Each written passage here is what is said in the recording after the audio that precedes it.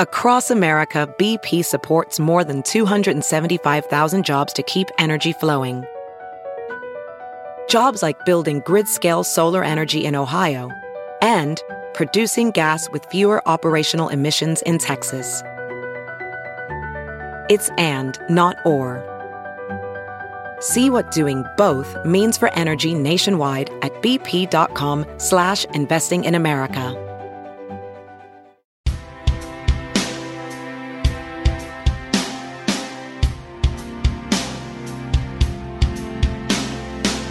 For the better part of the last decade, science fiction finally evolved from a niche genre into a mainstream staple.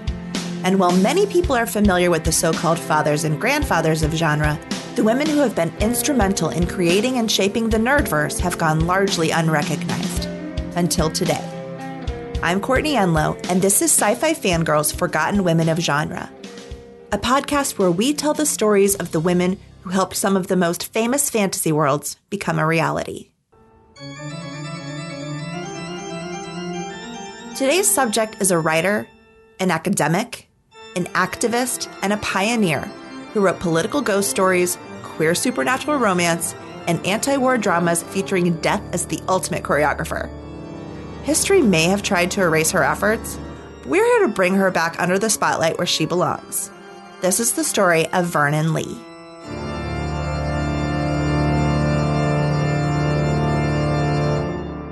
Vernon Lee was born Violet Paget in 1856 at the Chateau St. Leonard in Boulogne-sur-Mer in the north of France, to British expatriates. The family, which included Lee's half-brother Eugene Jacob Lee Hamilton, himself a poet, moved across Europe and mingled in cosmopolitan circles. As a child, Lee counted the painter John Singer Sargent as one of her friends. While the family spent time in France, Germany, and Switzerland, it was Florence, Italy, where they finally settled, and it would be Lee's home for the rest of her life, even as she herself traveled extensively. Violet Paget was considered an immensely bright young woman from an early age, and when she decided to publish her work as a writer for the first time in 1878, when she was only 22 years old, she immediately chose to do so under a masculine pseudonym, Vernon Lee, the surname having been borrowed from her brother. Women writers using male or androgynous pen names was a common practice during the Victorian era, and one that remains dishearteningly common to this day. The Bronte sisters became the Bell brothers. Louisa May Alcott wrote lurid Gothic thrillers such as A Long Fatal Love Chase as A.M. Bernard, because such subject matter was deemed unladylike. To this day, Marianne Evans is still best known as George Eliot. Violet wanted to be taken seriously as a writer and an intellectual, and unfortunately that meant assuming the authoritative facade of manhood. In 1880, her first collection of essays, Studies of the 18th Century in Italy, was published. From the earliest point in her career, Lee's work was immensely prolific and highly varied in terms of style, tone, and intent. She wrote novels, essays, plays, travelogues, and intellectual studies, seldom settling on one genre or idea for a long period of time. Her intelligence and skill made her both inspiring and intimidating to her contemporaries. George Bernard Shaw celebrated her as an icon of the old guard of Victorian cosmopolitan intellectualism. Henry James said she was as dangerous and uncanny as she is intelligent, which is saying a great deal. She was even referred to as the cleverest woman in Europe. It was this inability to pin her down, to define her as one specific thing, that made her so curious to friends and colleagues. She had no qualms about breaking the rules or doing what was considered, quote, unladylike. If she had an opinion, she shared it, often through her wonderful work. As a passionate devotee of the theory of aesthetics, she worked to find a connection between beauty and morality, collaborating with Scottish author and art theorist Clementina Kit Anstruther-Thompson. Lee noticed that Kit would react physically in different manners to specific artworks she connected to, a response that Lee believed represented how one could project their own emotions and experiences onto said art. Lee referred to this sensation as empathy, and thus this became the first time the concept was discussed in the English language. In 1897, they published the combined findings of their studies in the article Beauty and Ugliness, which further explained how aesthetics could elicit physiological responses. Nowadays, this idea is widely accepted as the norm, but Lee and Anstover Thompson's work was considered controversial at the time. Kit Anstover Thompson was not just Vernon Lee's collaborator, she was her lover. For over 12 years, the two women openly lived together, their relationship a marriage in all but name. Vernon and Kit's relationship and collaborations were severely attacked by many of their supposed friends. In Beauty and Ugliness, Lee describes Kit's appearance in the lushest of terms. Besides her great height and evident great strength, that resemblance to the Venus of Milo was the first thing that everyone remarked about her. Her finely chiseled, rather statuesque features, and a certain, I can only call it, virginal expression made one think rather of a very beautiful and modest boy, like some of the listeners of Plato. While Vernon and Kit's relationship ended in 1898, the two remained close friends until Anstover Thompson died in 1921. After that, Lee became the executor of her estate. Lee also had long-term and deeply loving relationships with other women. The writer Amy Levy, who was the first Jewish woman to enroll at Cambridge University, wrote passionate love poems to Lee, although it remains unknown as to whether the pair had a relationship or if Levy's feelings were unrequited. One poem, titled To Vernon Lee, reveals Levy's attraction to her fellow writer. A snowy blackthorn flowered beyond my reach. You broke a branch and gave it to me there. I found for you a scarlet blossom rare.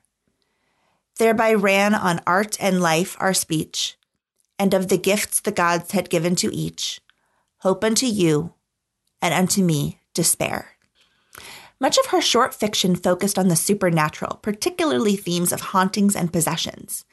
Ghost stories were especially trendy during the tail end of the Victorian era, from Robert Louis Stevenson's Dr. Jekyll and Mr. Hyde to Bram Stoker's Dracula, to the continuing popularity of the Penny Dreadfuls.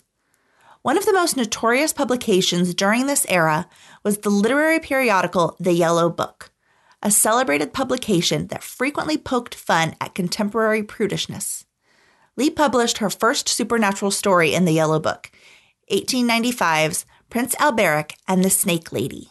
This story tells the tale of the delicate Prince Alberic, the neglected grandson of the almighty Duke Balthazar, a corrupt leader who dresses in wigs, heavy makeup, and kilts.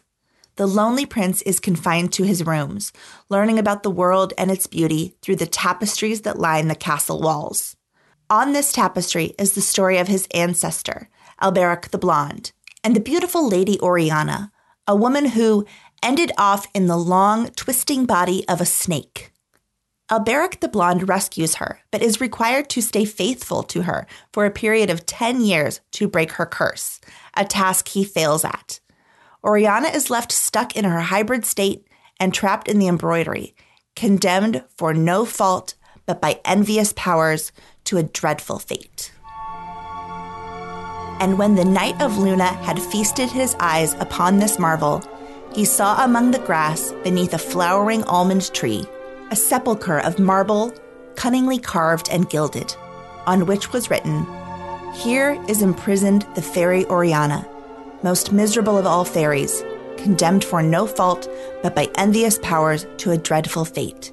And as he read, the inscription changed, and the sepulchre showed these words, "O Knight of Luna, valorous Alberic, if thou wouldst show thy gratitude to the hapless mistress of this castle, summon up thy redoubtable courage, and whatsoever creature issue from my marble heart, swear thou to kiss it 3 times on the mouth, that Oriana may be released."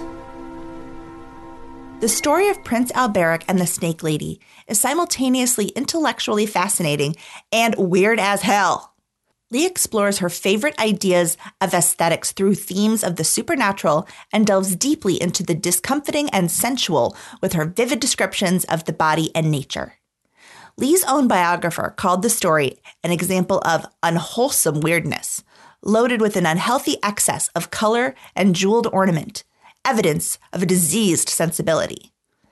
This may have been a not so subtle way of drawing attention to the queer and feminist sensibility of Lee's work.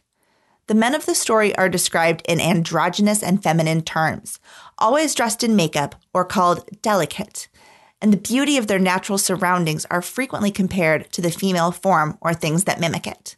The obviously phallic imagery of a woman trapped in a hybrid snake body and reduced to an artistic fetish in an unmoving tapestry symbolizes the duality of the female struggle in Victorian times. Women are both subjugated as less than human and assumed to be dangerous creatures in waiting. Fairy tales have always been a way for writers to explore societal fears and establish or subvert its morality. But Lee took it a step further. Stories like Prince Alberic are as philosophically charged and challenging as they are sensually appealing and entertaining.